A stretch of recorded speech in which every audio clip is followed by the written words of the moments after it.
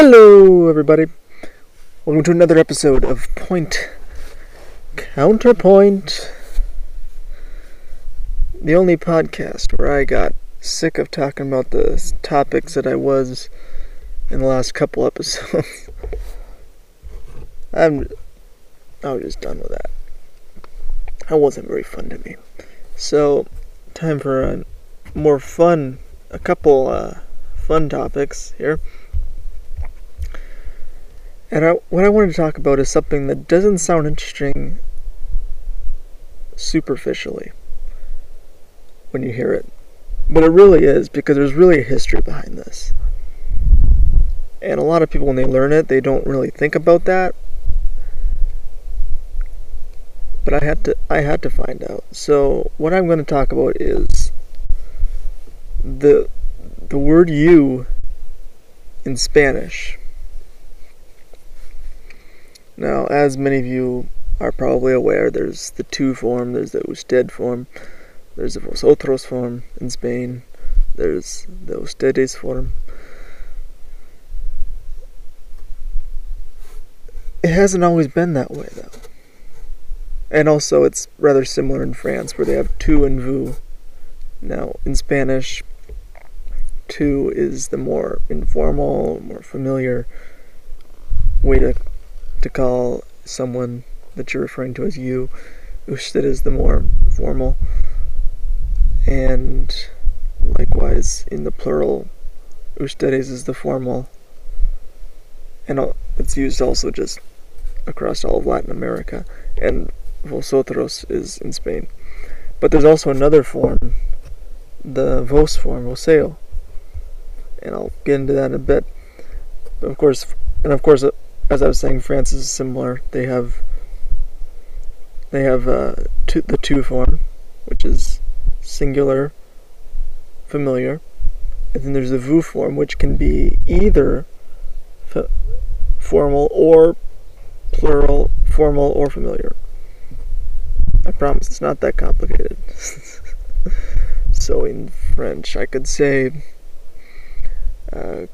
comment allez-vous? Or I could just say, ¿Cómo te tú? In Spanish, I could say, ¿Cómo estás?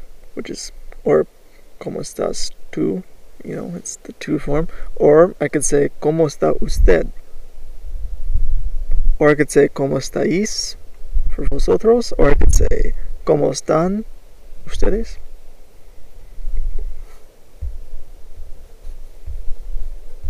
So of course there's different forms for all of these different you forms.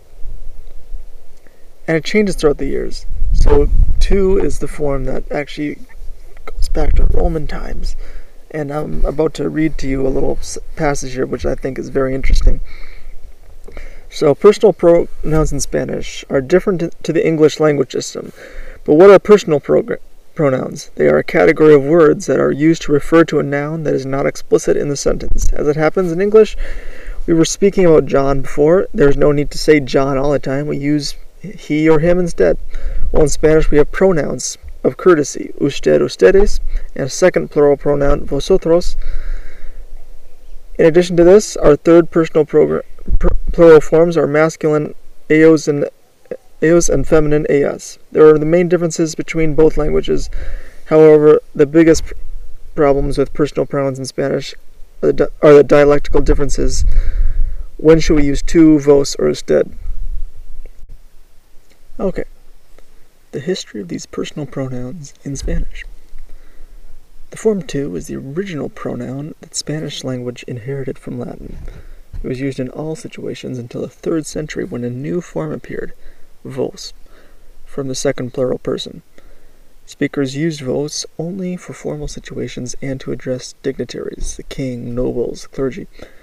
In the situation was stable until the 16th century. However, the constant use of vos started to lose its meaning of courtesy because it was not so exclusive as it was at the beginning. 1 century later, it was used as tú. Those dignitaries who were very pleased with when somebody used to speak to them with vos at that moment, they felt offended by the use of vos. How usted arrived. Other forms were needed to express courtesy. That's how vuestra merced, vuestra señoría, or vuestra excelencia were used to replace vos. Only one of them had success, vuestra merced. The continuous use of these forms made them a shortened form, usted, or short for vuestra merced. Usía, vuestra señoría, or vuecencia, vuestra excelencia. And this is how we still use usted in modern Spanish. The personal pronouns in America. During the conquest, the form vos arrived very eroded to America. In Mexico, Peru, and part of Colombia, the situation was similar to Spain. They accepted the new form usted. On the other hand, in the southern countries, Argentina, Chile, Uruguay, Paraguay, there are two different scenes. The use of the three pronouns vos, tu, and usted, or only two, vos and usted. In countries when they use the three forms, vos is always the most familiar and colloquial.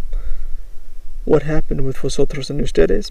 In some areas in Spain, Andalusia, and the Canary Islands, and most of America, the speakers don't use the second plural person vosotros. Instead, they use the form of courtesy ustedes that lost the formal meaning as has happened with vos.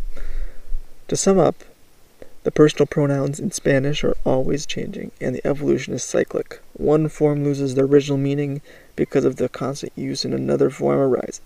Nowadays, the form usted is degenerating in Spain and eventually will disappear. That's interesting.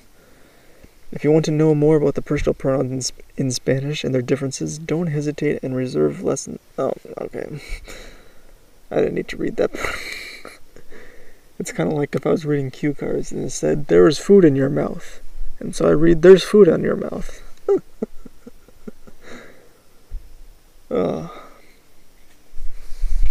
Yeah. But language evolves. It evolves to suit the needs of the speakers. Words that no longer are useful to the native speakers anymore eventually just fade into obscurity. As is happening with the more formal forms of you. That's just the way the cookie crumbles. It's just what happens. Alright.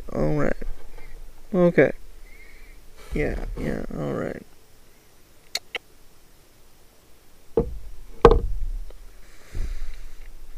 I mean, it happens in English, happens in Spanish, all over.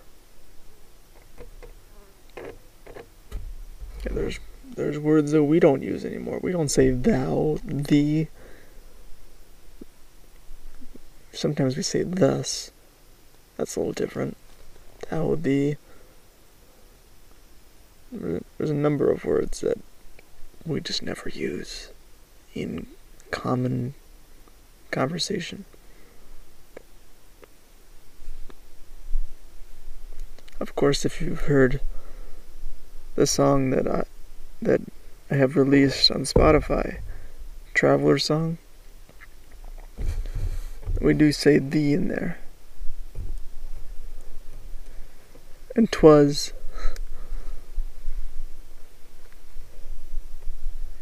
Yeah, it was just thee and 'twas were the old words that we used.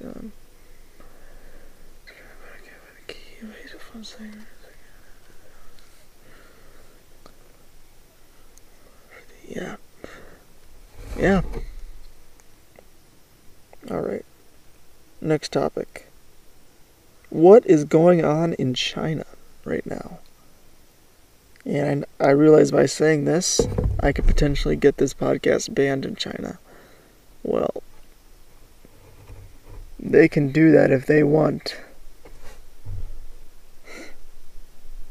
I mean, Xi Jinping is going to do what Xi Jinping is going to do.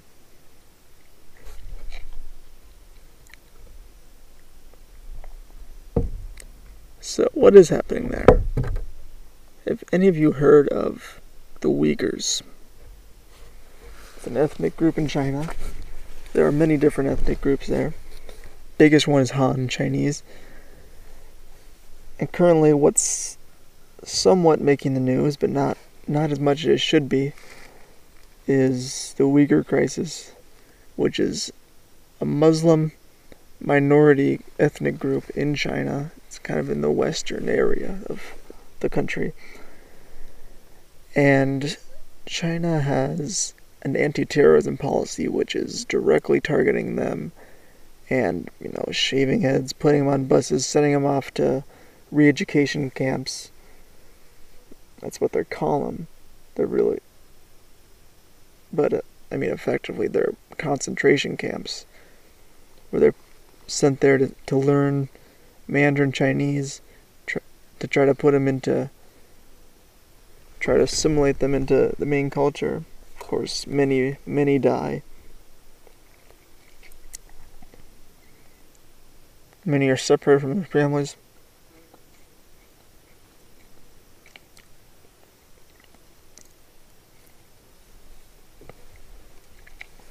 And yet, why does nobody say anything? You see maybe a couple posts on Instagram. You don't really see that many news headlines, at least I haven't, that mention what is going on in China.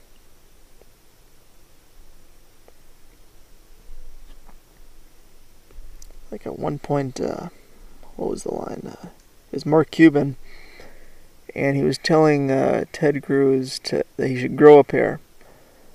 To which he replied, maybe you should criticize, and Mark Cuban being a NBA team owner,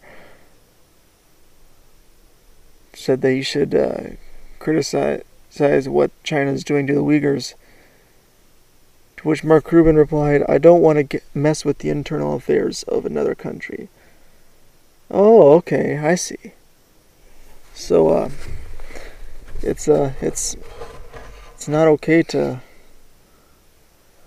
mess with another country's policies when they're violating basic human rights, or they're literally trying to wipe out an entire ethnic group through forced sterilization, forced abortion, trying to wipe out an ethnic group that they find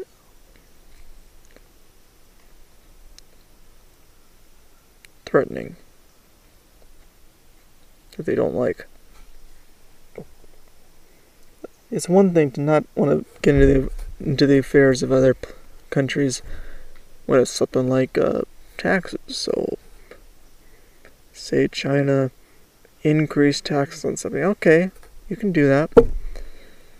Say China made some little law. Maybe it made... Oh, what's another example? No, let's not pick on China.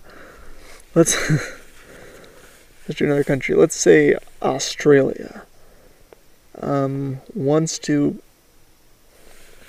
raise taxes on beer. It wants to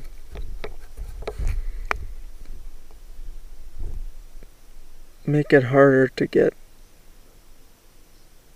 a license to fish. Okay, that's what Australia wants to do.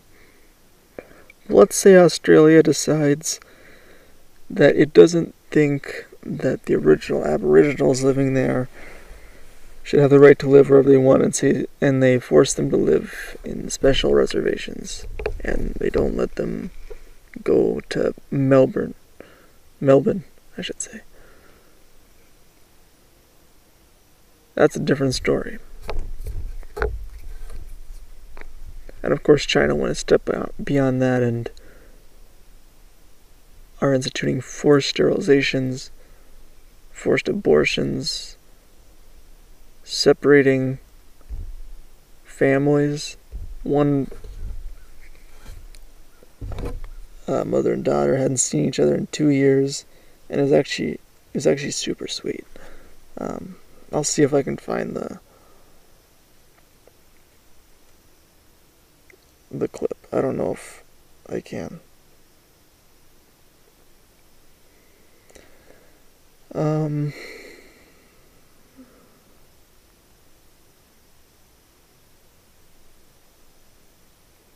let's see. I might not find that exact one, but I should be able to find something.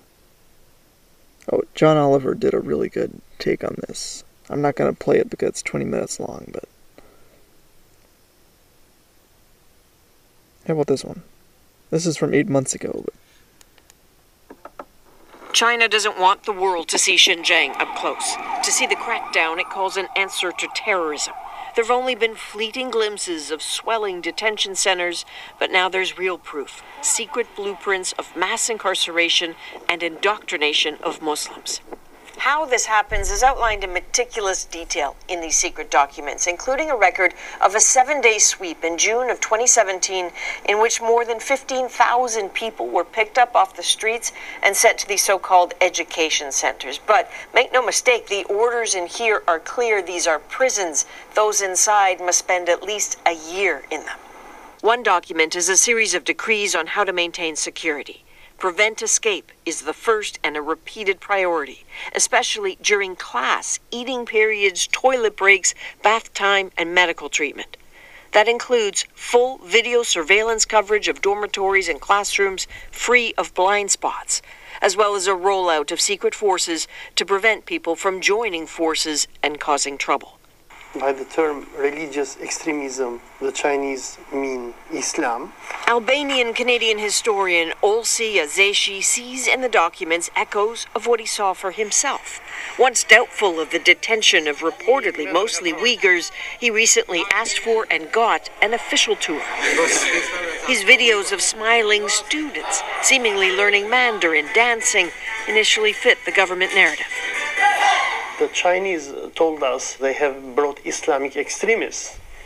So we were expecting to find here suicide bombers, terror. Side note, I saw something talking about the criteria for who should go into the camps, and it was stuff as stupid and petty as like decided to stop smoking and drinking in 1 week.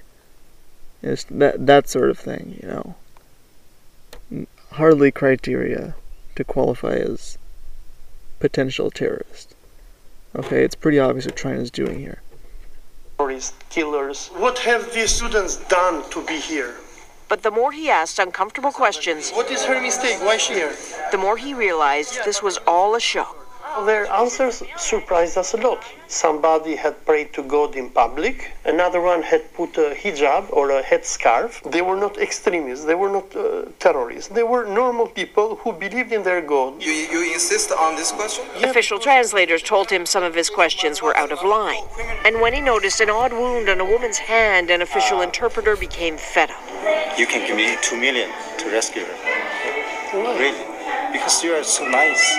He realized they could not leave. They'd been forced to confess supposed crimes. In these centers, what they are doing is exactly what we read in George Orwell's novel 1984. These are mass brainwashing centers. And back on the streets of Xinjiang, the homes of the roughly 1 million detained are sometimes locked. Signs telling all the disappeared residents are being looked after. Now the world is realizing just what that means. So how does China respond? Well, the BBC, one of the partners in the China Cables project, put the basics of the authenticated documents to the Chinese ambassador to the UK. Here's reporter Richard Bilton. Hundreds of thousands of people are held in these camps across Xinjiang. They're held there without sentence, without even charge, and they will be there for at least a year before they're released. That does. They will be in those camps at least 1 year. The document, so-called document you're talking about, is a pure fabrications. Don't listen to fake news. Don't listen to fabrications. The evidence extends past these verified documents. We've connected with Uyghurs living here in Canada, including one young man who confesses he's afraid even here, and he's not alone. You know, we're working hard to protect your identity here. Why does that matter to you?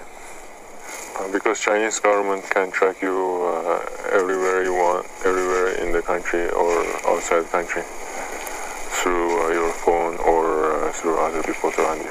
Usually they get this information from your parents or your relatives. More from him and other Canadian Uyghurs who feel the long reach of China here tomorrow on The National. This is It's a different video. almost certainly over northern China, over Xinjiang. Can you tell us what is happening here?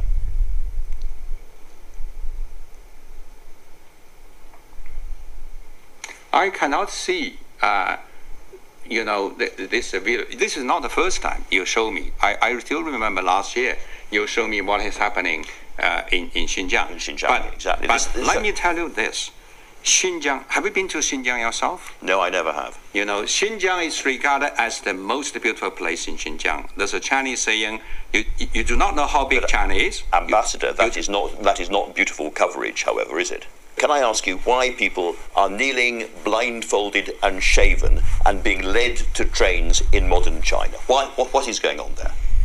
I do not know where you get this videotape. You know, sometimes you have a transfer of prisons and prisoners. You know, in any country.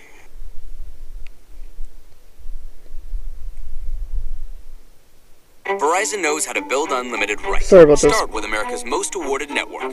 Give people more plans to mix and match at a price built for everyone. With $700 off our best phones when you switch. Because everyone deserves the best. This is unlimited built right.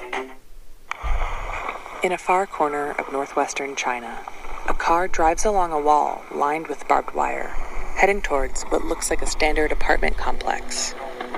Access here is restricted, and the camera person is filming secretly.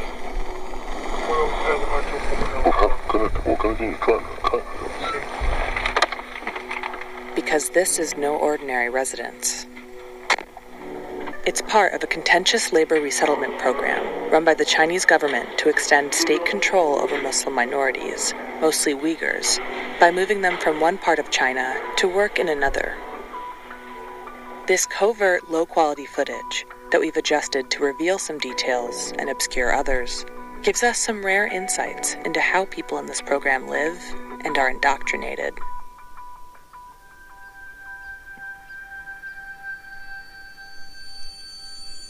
Over the last few years, the mass incarceration of more than 1 million Uyghurs and Kazakhs by the Chinese government has led to international outrage.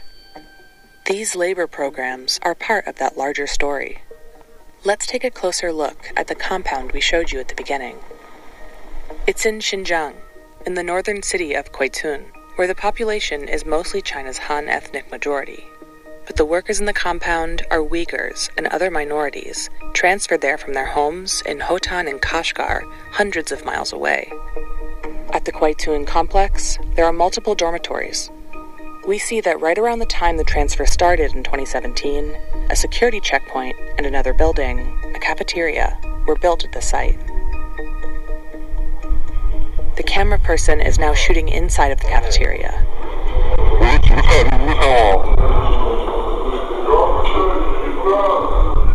We can see the compound's residents. They all work as street cleaners. A sign describing the program calls them Kashgar and Hotan surplus labor. It also lists instructions for how they should conduct themselves, and another poster offers guidelines on how to interact with the local population.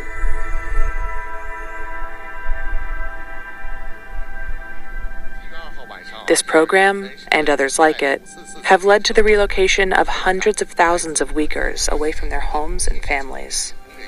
But government propaganda openly promotes these as poverty alleviation initiatives. 促进喀什和田地区城乡妇孺劳动力转移就业，增加城乡妇孺劳动力收入，体现了党中央、习近平总书记和自治区党委政府促进喀什和田地区 led to the relocation of hundreds of thousands of Uyghurs away from their homes and families.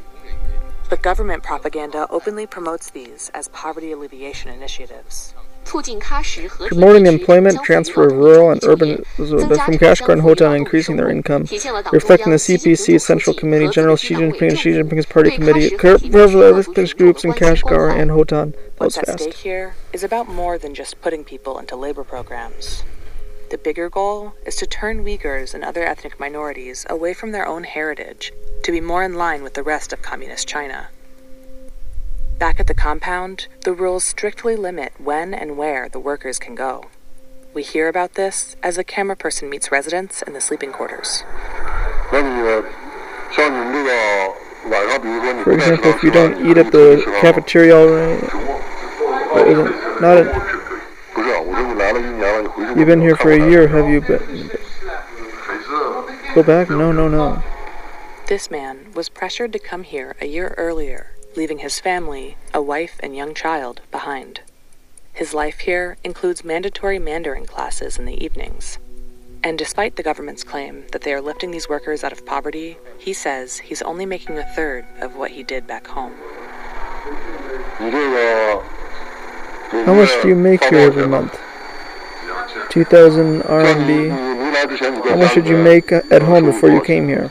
I made 200 RMB a day last year for... Yarkand County is the home he left behind. For Uyghurs in towns like these, the future is becoming increasingly uncertain.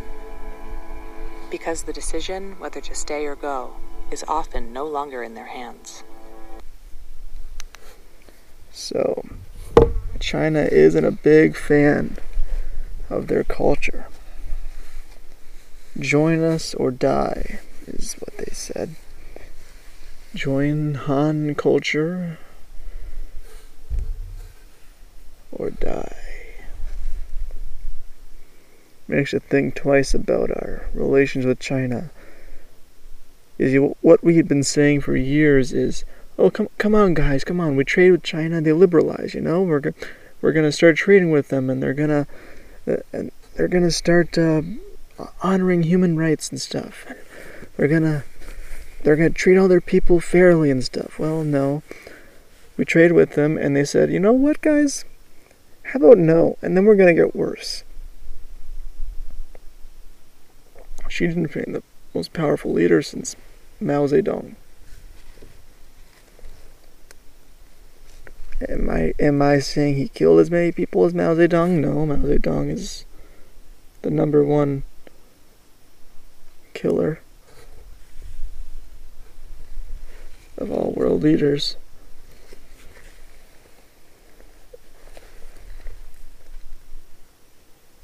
But he's a very, very powerful man.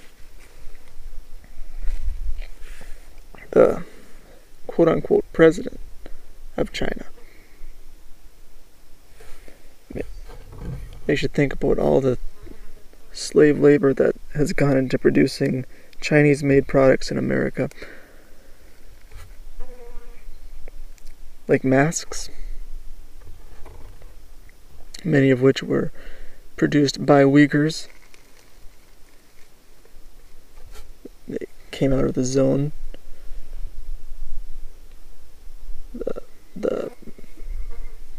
Or what do they call it? Not a province. Or is that what they call it? Yeah. It comes from the area where the Uyghurs are encamped. Many of the masks, I should say.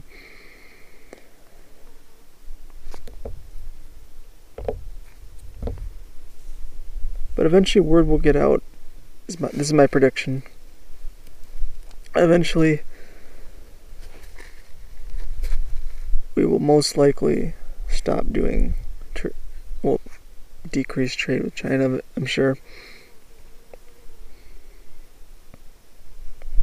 I know there have been a number of U.S. companies that claim to know nothing, such as Volkswagen. Well, Volkswagen's German.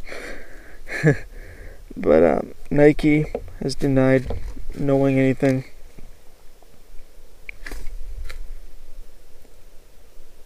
Yeah, not good stuff.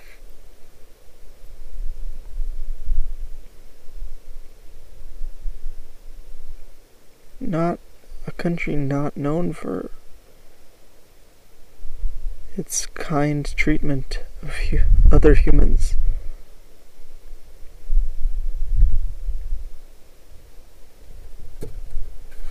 Let's hope things improve. Oh, by the way, even if trade decrease, it's not going to hurt them that much. They got a big economy. It'll hurt.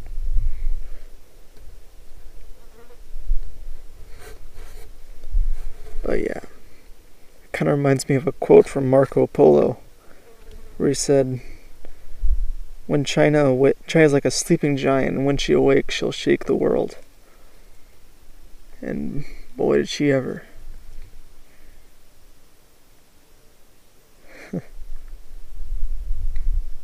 Speaking of China, TikTok might be getting banned, or will it? But before it gets banned, make sure to follow me on there, Lord Fleming.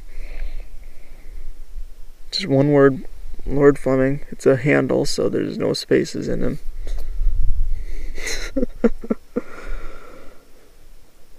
You'll see my terrible videos that might entertain you, maybe. Hopefully. I hope they do.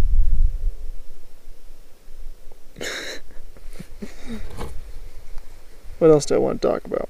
I had some other stuff.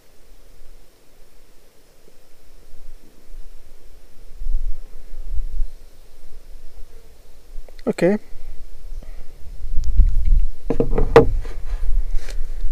What is the difference between hot and beautiful?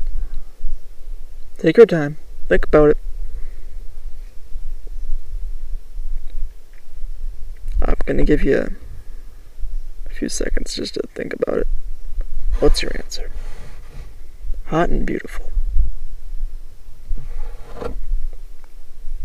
Here's what my answer is. Hot is simply someone...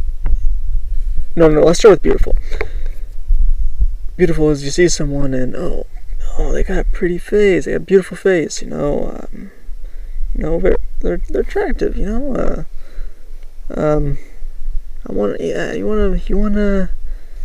go and be in a committed relationship with them, that kind of thing. You're thinking about it. Hot is like you got a short, you see a chick with a short skirt on and tits popping out, and you look at that and all of a sudden your lizard brain, just to use the colloquial term,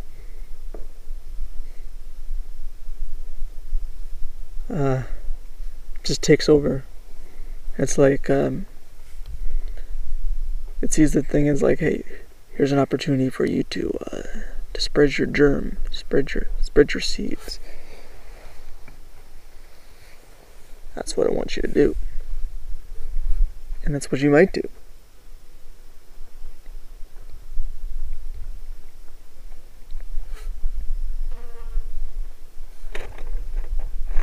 And because deep down, all we are is a bunch of apes out there cowering from the jaguars and trying to spread our DNA around to as many places as possible. We haven't evolved much from the times when it would have been just a miracle to have made it to 40 years old. Times have changed. Turns out that when there's not those immediate threats to your life, you can live past 40 pretty regularly, You can get up there to when the average age is mid-upper 70s, And in all likelihood, probably 80s, maybe 90s. Alright?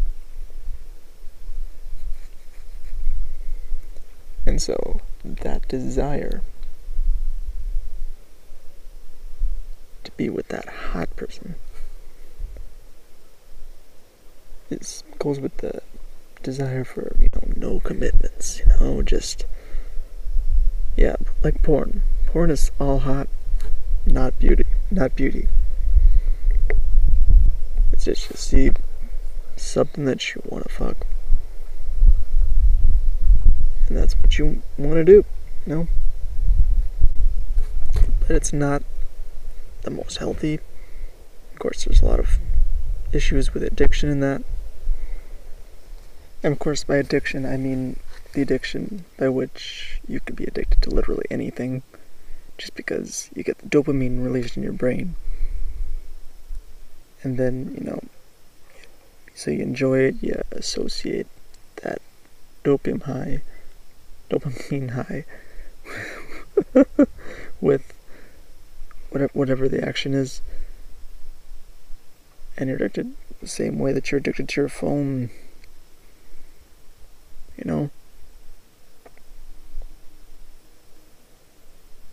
But it's addictive, yeah.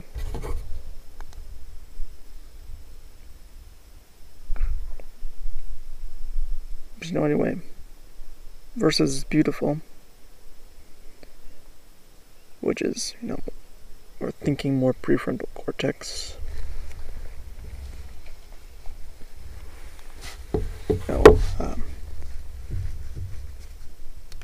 Maybe less fun sometimes at first.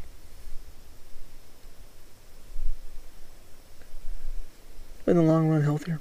Okay, done talking about that. A recent news story entitled, where is it?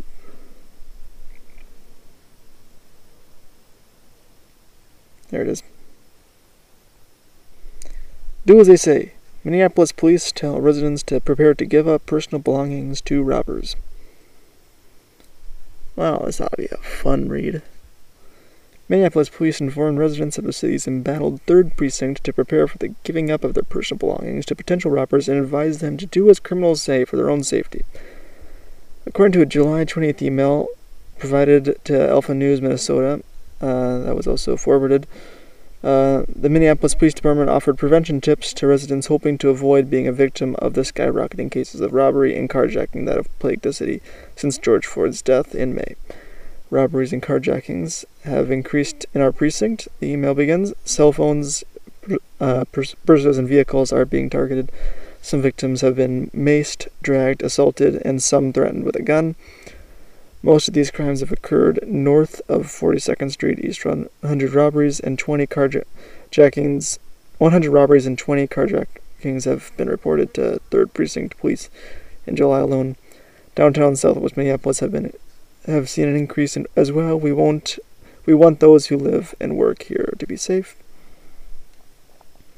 The email goes on to list several tips that citizens can supposedly use to protect themselves, which includes letting criminals have what they want, do not walk alone, be hyper-aware of your surroundings at all times, pay attention, carry only items you need, and carry less cash. Be prepared to give up your cell phone and purse or wallet. Have keys already in your hand as you approach your car. Despite all our efforts, robberies may still occur. Do not argue or fight with your criminal. Do as they say. Your safety is most important.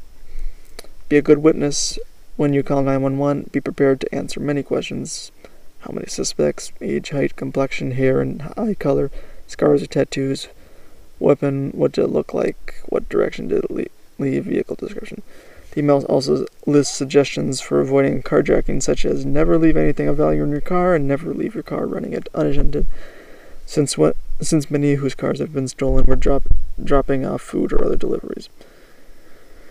The email comes weeks after the Minneapolis City Council took steps to defend the city police department in exchange for a transformative new model for cultivating safety. Derek Chauvin, who knelt on George Floyd's neck for more than 8 minutes until he died, was an officer with the 3rd Police Precinct, which served as the epicenter of violent protests that broke out in the wake of Floyd's death.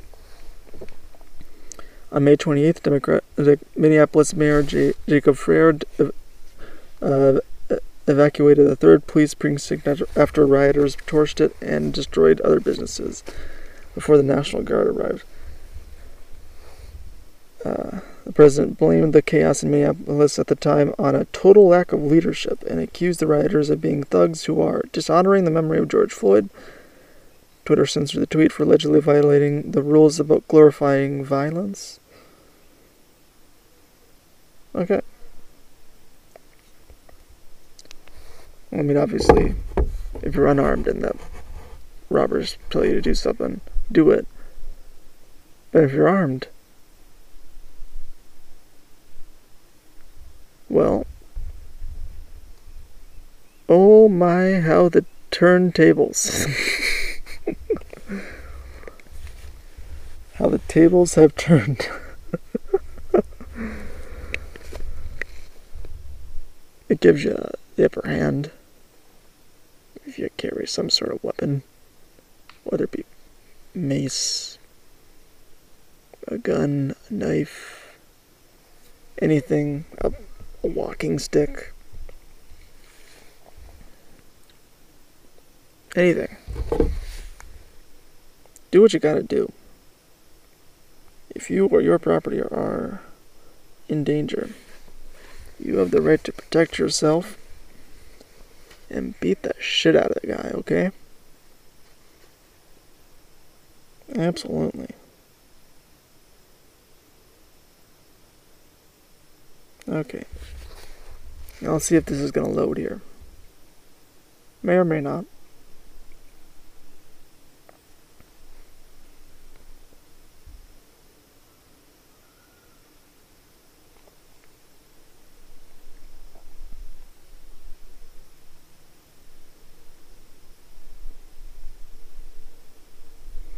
Come on. Alright, so anyway, that's the show for today, folks. I hope you have a wonderful, fantastic rest of your day. I really do. It's been lit, fam. Namaste.